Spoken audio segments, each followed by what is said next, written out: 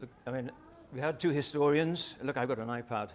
So we're moving forward into the 21st century, except I've still got to work out how to use this iPad. I've just taken a photograph of the front row by mistake.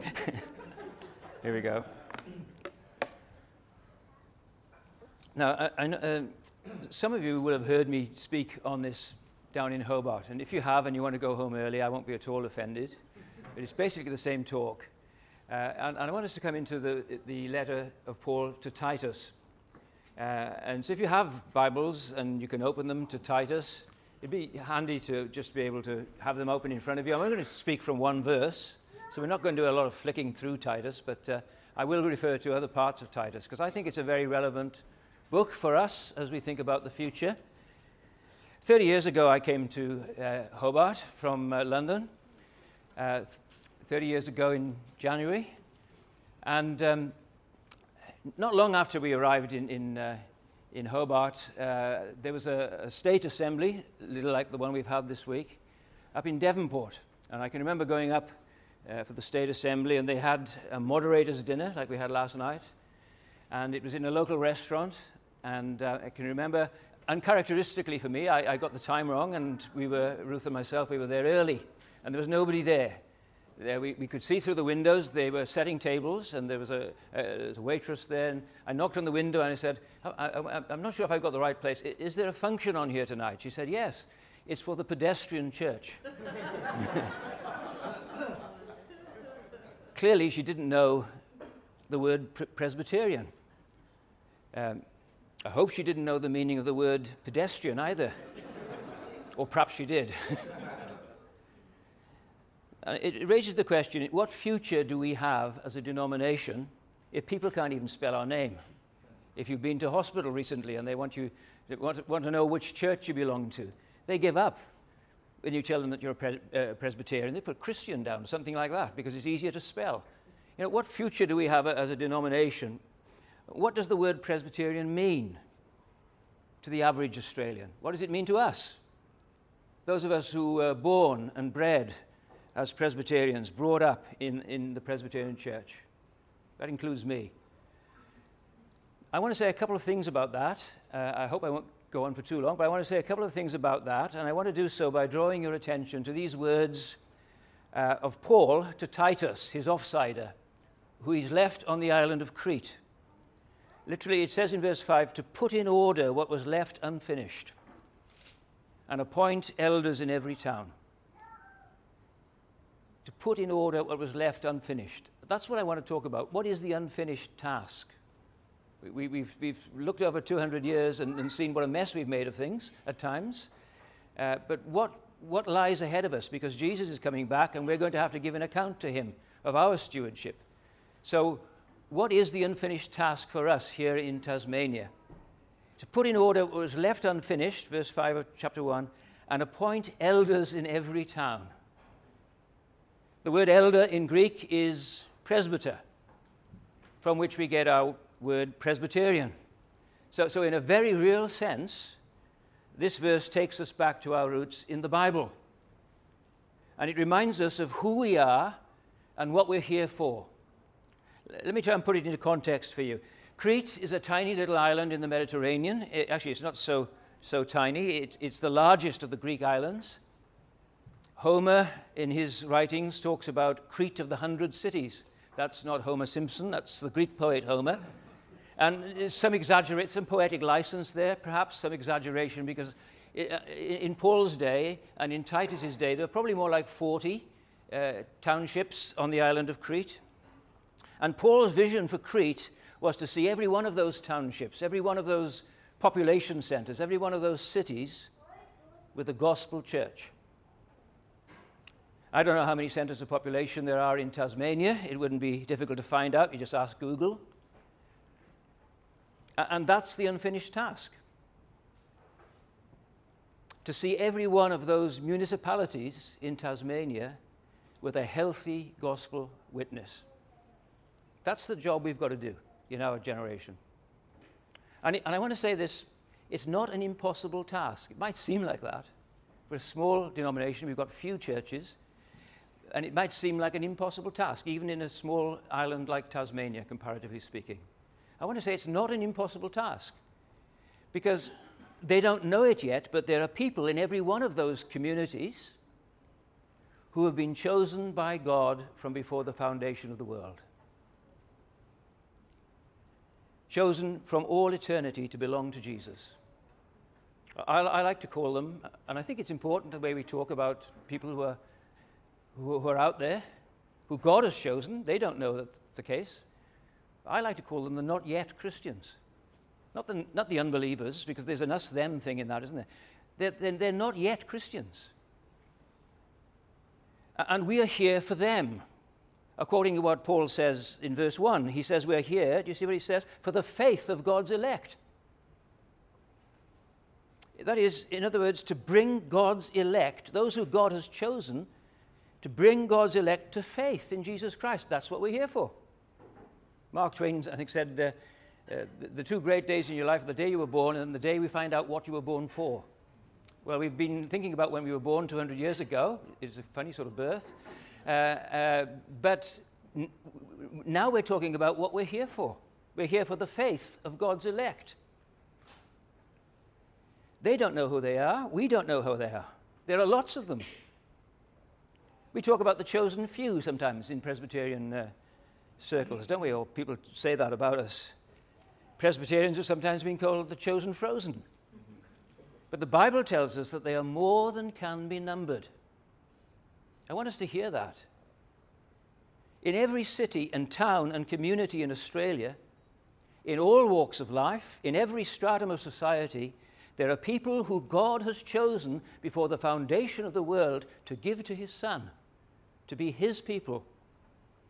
And we're here for them, to bring them to faith in Christ by the preaching of the gospel and by our witness as church communities. Someone has said the church is the only society, I'm not sure if this is a good saying, but it makes my point anyway. The church is the only society on earth that exists for the benefit of non-members. That's probably not entirely true. But that is how we're to think of ourselves. We're here for them, for the faith of God's elect. That's why Paul left Titus and Crete, not to Presbyterianize them, but to evangelize them. He wants Cretans to become Christians. That's what we're here for. We're not living in Christendom. I think it's taking us a long time to realize that. We're living on a mission field. Tasmania is a mission field. We need to start thinking as a denomination like missionaries.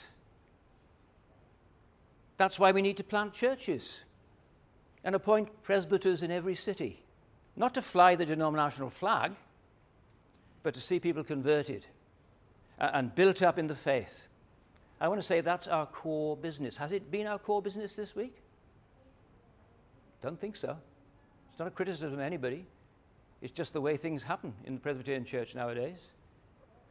What should be our core business is often left off the agenda. This is the unfinished task.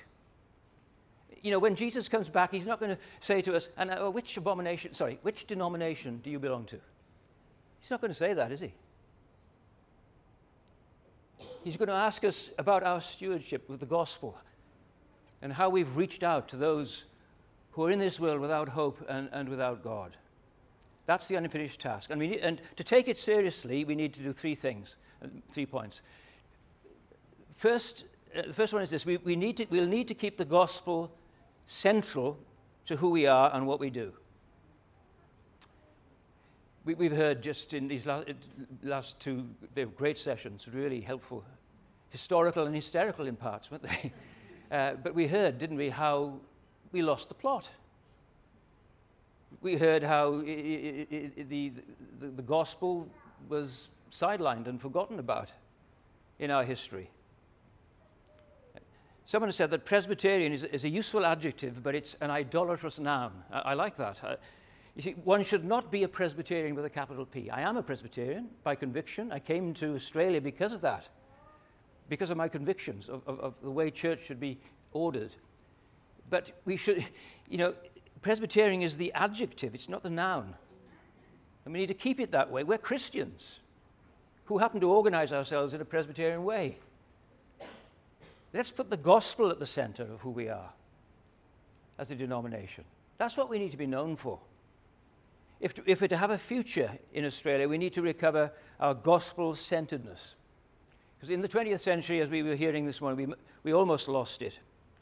Well, we did.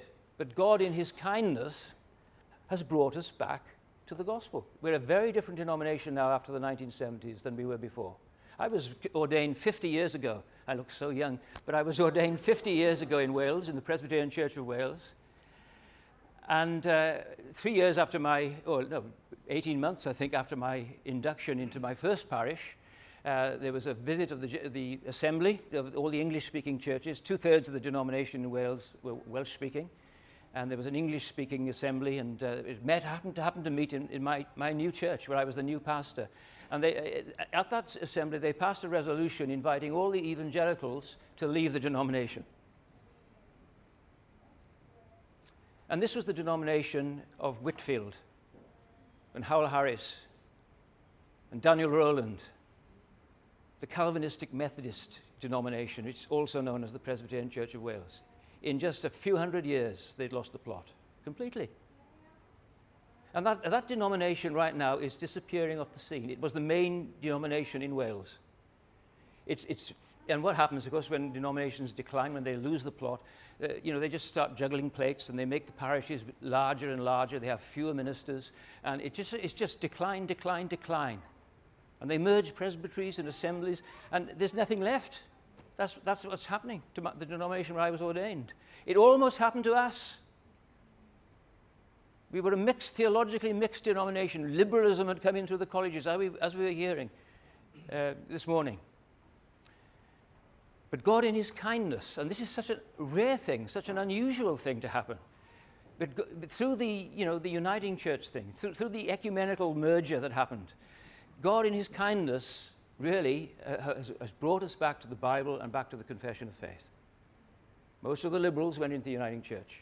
Now, this is a generalization, but it's generally true. Most of the liberals in our denomination went into the uniting church. Not all, but most. And that left us basically with evangelicals who believed the Bible, and our denomination has gone through a huge sea change since the 1970s. And so what I'm saying is this: we mustn't take that for granted. This is a God thing. We mustn't take it for granted. And so I want to, this ought to be really uppermost in our prayers. Let's keep the main thing. Let's keep the gospel central to who we are and what we do. Don Carson, we just heard this morning about Tim Keller going home to glory. Don Carson has Parkinson's disease now; he doesn't travel anymore. These are great giants, aren't they? Men that we look up to. Don Carson says this: if I've learned anything in 35 or 40 years of teaching, it is that students don't learn everything I teach them. What they learn is what I'm excited about. The kinds of things I emphasize again and again and again. That had better be the gospel, he says. If the gospel, even when you're orthodox, becomes something you primarily assume, but what you're excited about is something else, then you're only half a generation away from losing the gospel. Make sure, he says, that in your practice and excitement, what you talk about, what you think about, what you pray over, what you exude confidence over, joy over, what you're enthusiastic about is Jesus, the gospel, the cross. Now, I know gospel, when you talk about being gospel-centered, that's a bit of a cliche. It can become a bit of a slogan. What I'm saying is this: it ought to be the vibe of our denomination. It ought to be in our DNA. It ought to be the engine that drives us. The doctrines of grace. I love the fact that the latest church plant here in Tassie is Grace Church in Hudspun. I love the fact that grace is the headline and Presbyterians in the small print somewhere. I think that's right. That's how it should be. That's who we are. We're not the haggis and bagpipes brigade. We're gospel people. We're evangelicals. Evangel means gospel. That's the nickname they gave to Luther's followers at the time of the Reformation. These gospel people, they're always talking about the gospel all the time. They're evangelicals. I'm not ashamed to be an evangelical. I think that's a great label to have put on me. I know words change their meaning and mean different things in different places now. In America, to be an evangelical means something entirely different to what I think. But it basically means gospel. Men and women who've been captivated by the grace of God. That's who we are. And that's our message. Grace. What is grace? It's the undeserved kindness of God to us in Christ. We deserve nothing but his angry punishment because of our sin and rebellion. But God hasn't dealt with us as our sin deserves. Instead, he's given us Jesus. In that baby in the manger, in that man upon the cross, the grace of God has appeared. That's what Paul says there in chapter 2, in verse 11. The grace of God has appeared, and it teaches us to say no to ungodliness and worldly passions, and to live self-controlled, upright, and godly lives in this present age. That's how you change a convict colony. That's how you change an island like Crete with its pirate culture. That's how you change 21st century Australia. Not with moralism, not with protest movements and pressure groups, but you change a place by preaching grace. The grace of God teaches us to say no. It gives us won't power as well as willpower. The grace of God. That's why Paul left Titus on Crete, to bring these people to faith in Jesus. And you notice he puts it like this: to the knowledge of the truth that leads to godliness. The knowledge of the truth that leads to godliness. Now Crete wasn't an easy place for the gospel to take root. Look what it says there in verse 12. Cretans are always liars, evil beasts, lazy gluttons. That's not what it says in the holiday brochures, but that's what they said about themselves. Paul is quoting one of their own poets there. Today, of course, Crete is a much sought-after holiday destination. Everyone wants to holiday on a Greek island, don't they? Well, who wouldn't want to be a church planter on the island of Crete? But think about it. Think about a culture where newspapers can't be trusted, and politicians fiddle expenses. A harsh, brutal, selfish, racist culture where there's a fear of street crime.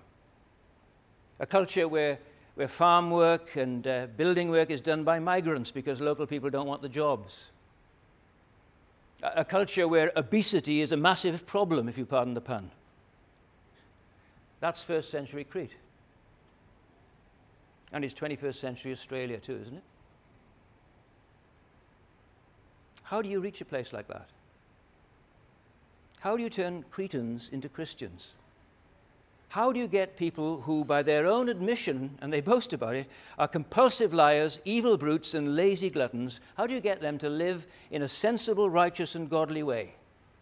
Well, according to Paul in chapter 2 and verse 14, you tell them about Jesus, who gave himself to redeem us from all wickedness and to purify for himself a people that are his very own, eager to do what is good. I love that, eager to do what is good. Wouldn't it be lovely to see Tasmania littered with gospel communities full of people who are eager to do what is good? That would transform the place, don't you think? Mes McConnell is a church planter in Edinburgh on one of the toughest housing estates in the United Kingdom. He's co-written a book entitled Church in Hard Places. He has a remarkable testimony. He suffered every imaginable kind of abuse as a child growing up.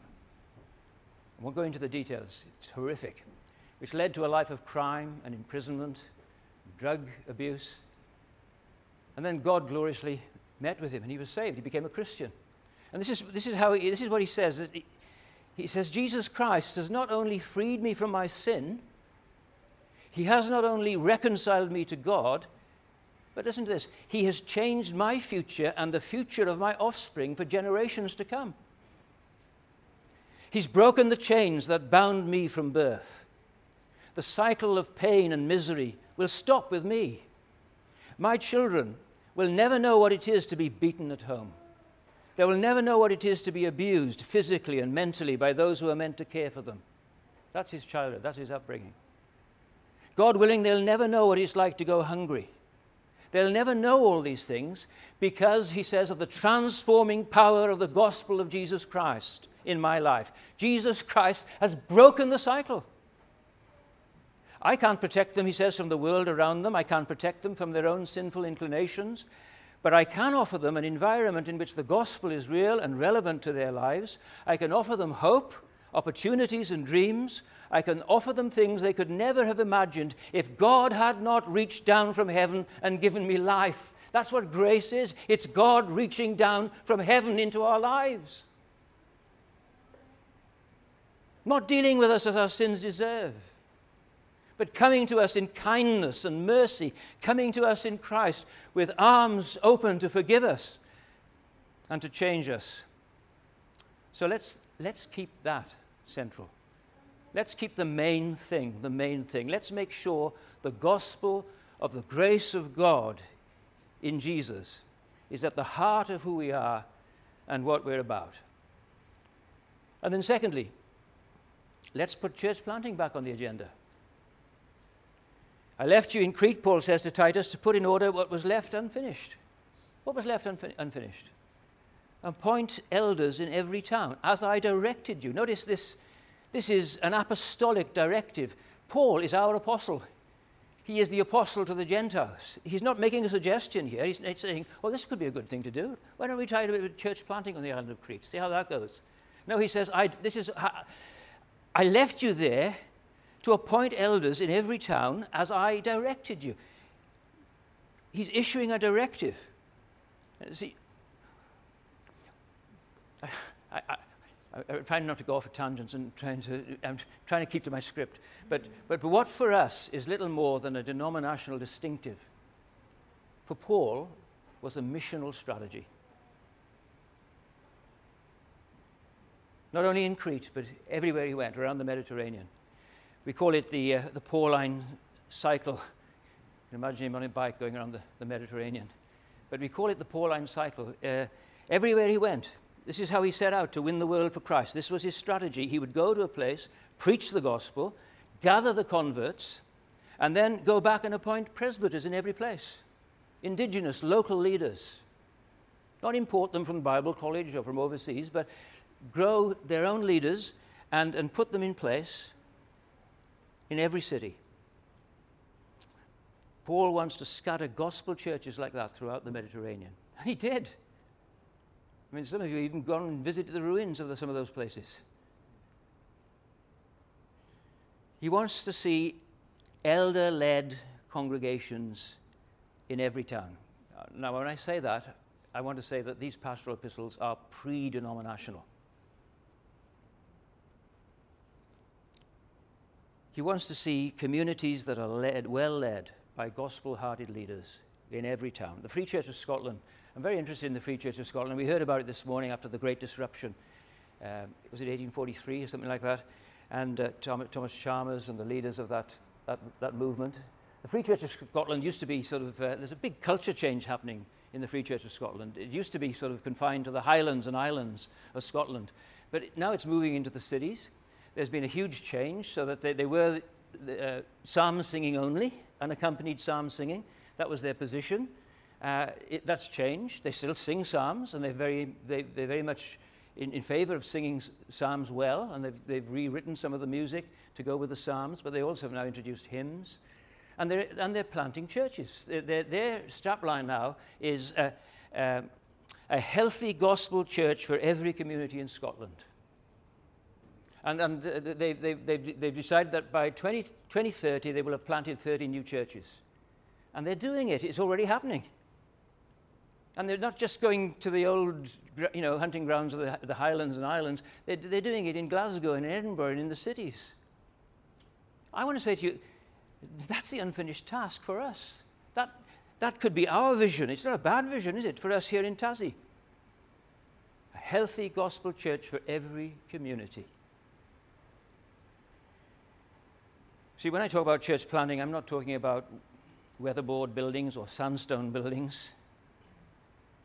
What is the church in the New Testament sense of the word? It's not a building. It's a network of relationships.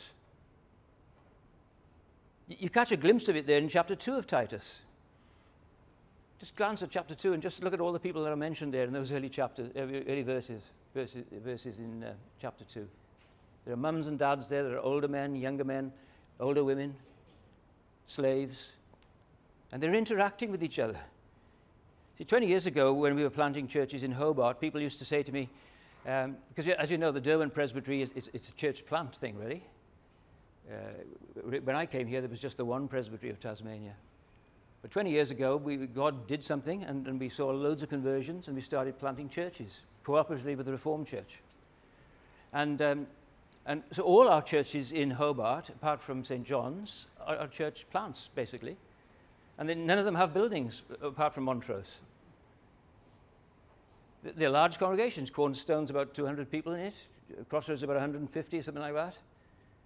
They're large congregations, but they don't have buildings. They're stuck in time slot, which is inconvenient for families, because they're sharing buildings with other churches. I don't want to go off on that tangent, but what I'm trying to say is this. When people used to say to me, "Where's your church?" I used to say to them, and it used to really annoy them, I don't know. And people... Sometimes they would just look at me strangely and walk away, but sometimes they'd come back at me and say, "Well, how can we possibly find your church? If you don't know where it is, how can we find it?" And I'd say, "Well, some of them are at work, some of them are in the dentist, some of them are dropping kids off at school, some of them are talking with their neighbors, having a cup of coffee." Do you get the point? I know it's a bit of a cliche, but it's true. Church is 24/7. We don't go to church, we are church. Church is not a building or a meeting. It is a network of relationships. A people eager to do good. That's how Paul describes the church here in Titus. That's what the gospel produced in Crete. You can see it there in chapter 2, verse 14, chapter 3, verse 1, chapter 3, verse 8, chapter 3, verse 14. A people eager to do good, zealous for good works. Paul's vision for Crete is to see the island littered with gospel communities like that. Ordinary people doing extraordinary things in the name of Jesus. Mums and dads, young and old, Jews and Gentiles, slaves and free, interacting with one another, vying with one another, egging one another on, eager to do good. That's what church should be like. Isn't that our vision for Australia? Isn't that our reason for being here? I hope it is. And of course we can't do this alone. We're a small denomination. We've got few resources. But that's why gospel-centeredness is so important.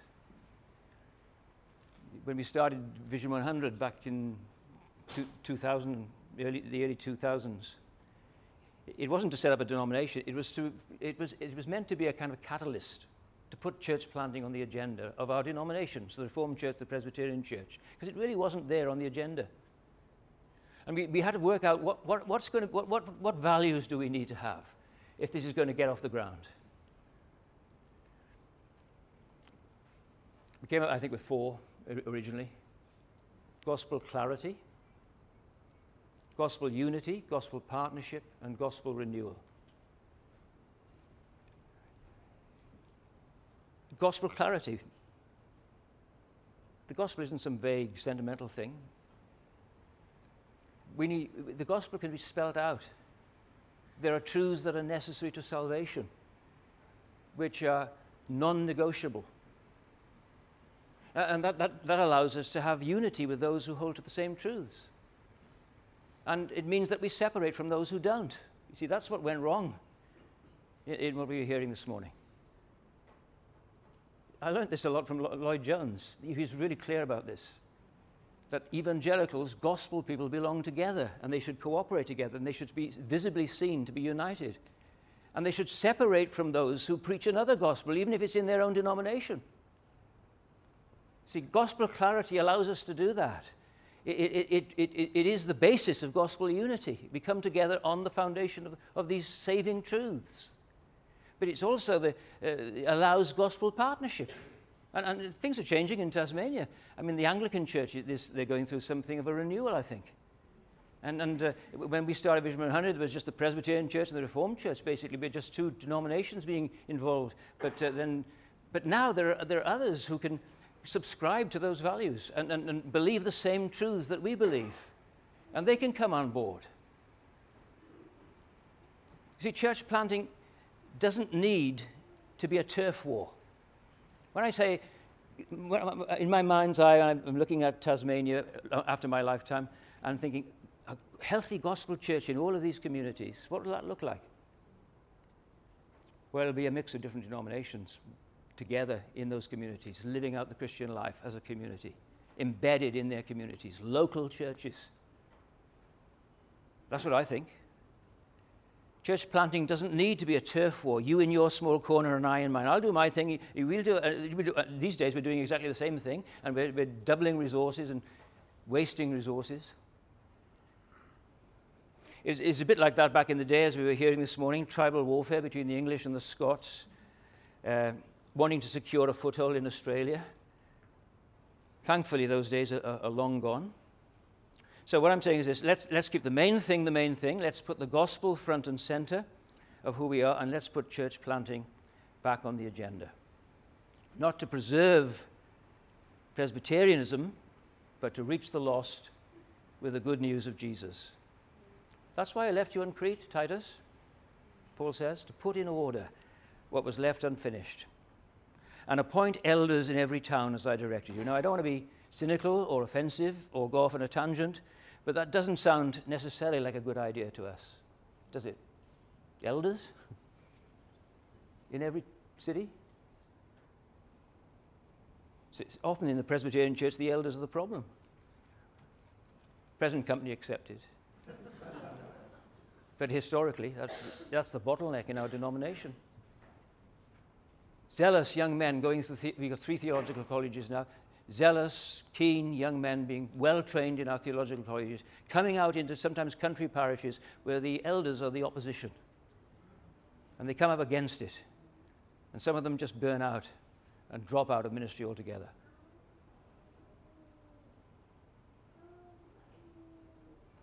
You know the definition of sometimes elders are seen as the pillar of the church. They think of themselves as the pillar of the church. You know what the definition of a pillar, don't you? It obstructs vision and it holds things up. We don't need any more elders like that. We mustn't make that mistake again. It almost destroyed our denomination. So often in the past, we've put the wrong people into leadership in our churches.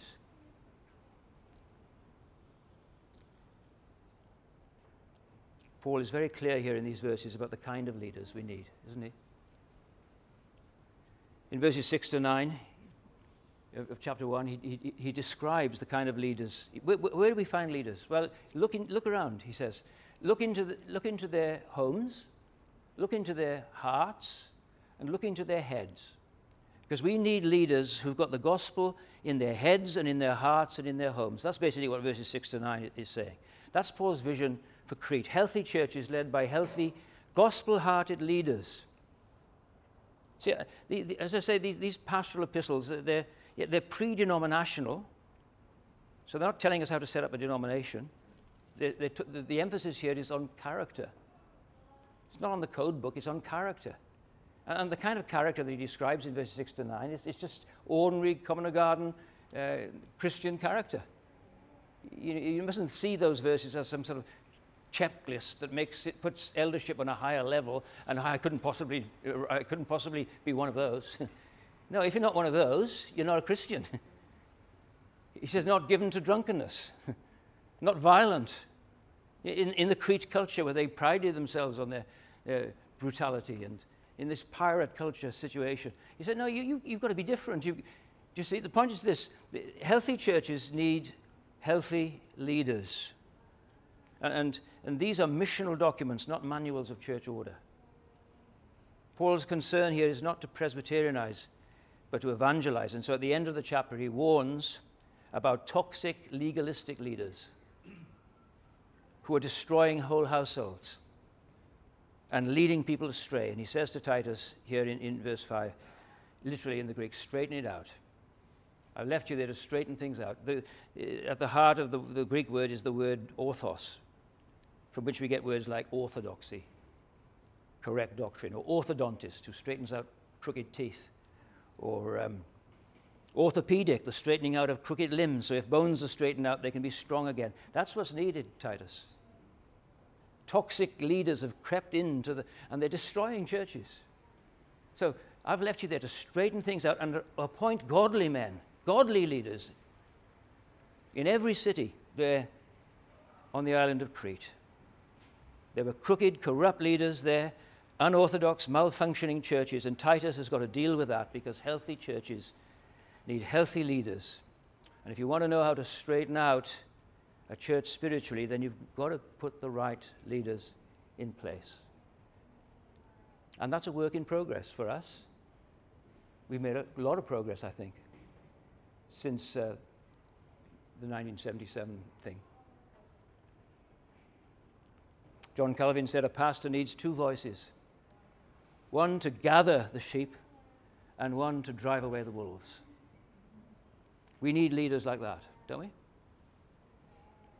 Men who've grasped the gospel for themselves and they're excited about it. They go on about it all the time. Men who are able to guard the gospel from false teachers. They know their doctrine. They know their confession of faith. And men who are able to give the gospel away. That's the task, Titus. Find leaders like that and you'll transform the place. Someone has said any church or movement of churches will only survive or expand in proportion to its ability to produce successive generations of effective leaders. Now that takes time, but that's what Paul's talking about. And that's what we've got to give ourselves to in the time that we've got left here on earth, in our future. Leonard Ravenhill, I love this story. Leonard Ravenhill tells about a group of tourists visiting a picturesque village somewhere up in the Balkans, and as they're being shown around, they come across a toothless old peasant who is sitting behind a fence. And in a rather patronizing way, one of them says to him, "Were any great men born in this village?" "Nope," he said, "only babies." See, growth takes time. If we're going to evangelize Australia, if we're going to multiply churches here in Tasmania, that's the unfinished task, we're going to need to raise a new generation of gospel-hearted, gospel-minded leaders. We're going to have to do that in our church. We've got to have our eye on people in Sunday school. We've got to be praying that God would raise up from our Sunday schools future evangelists and church planters. Our 19th century forefathers were church planters. They had to be. There weren't lots of established parishes to go to, but just a bit of bush in some places. But more to the point, towns and cities were springing up everywhere now without any gospel work. See, we talk nowadays sometimes about church planting as if it was something new and exotic and even un-Presbyterian. It's often said that our structures work against it.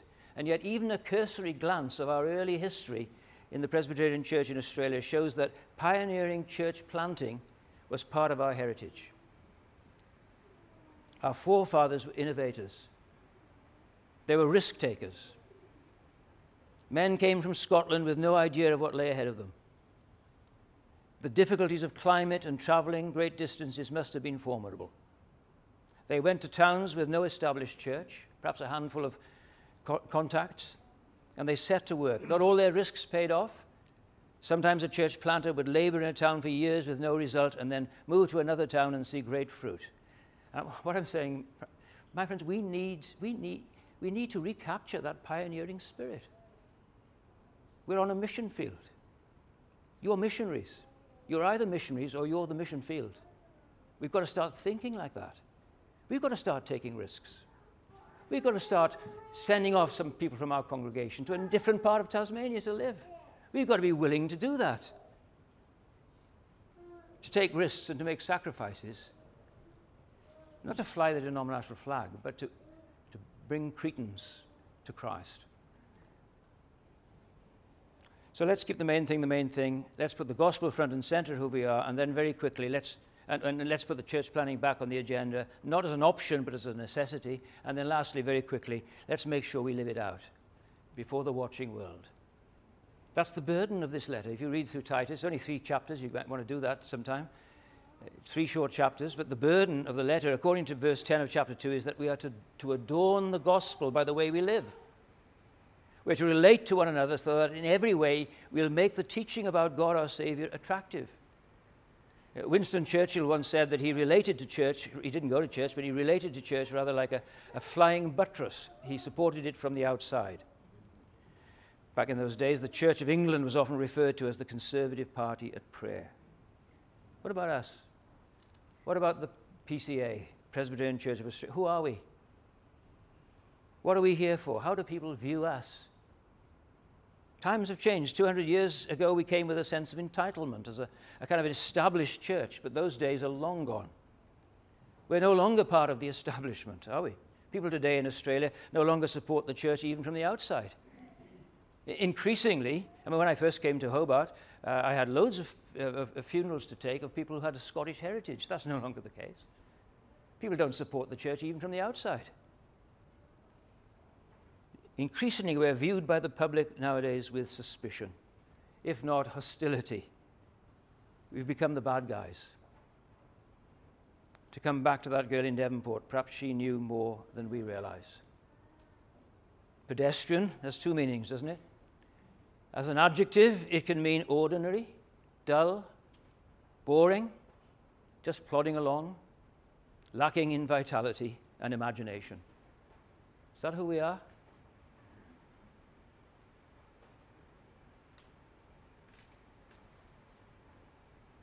Is that how others perceive us?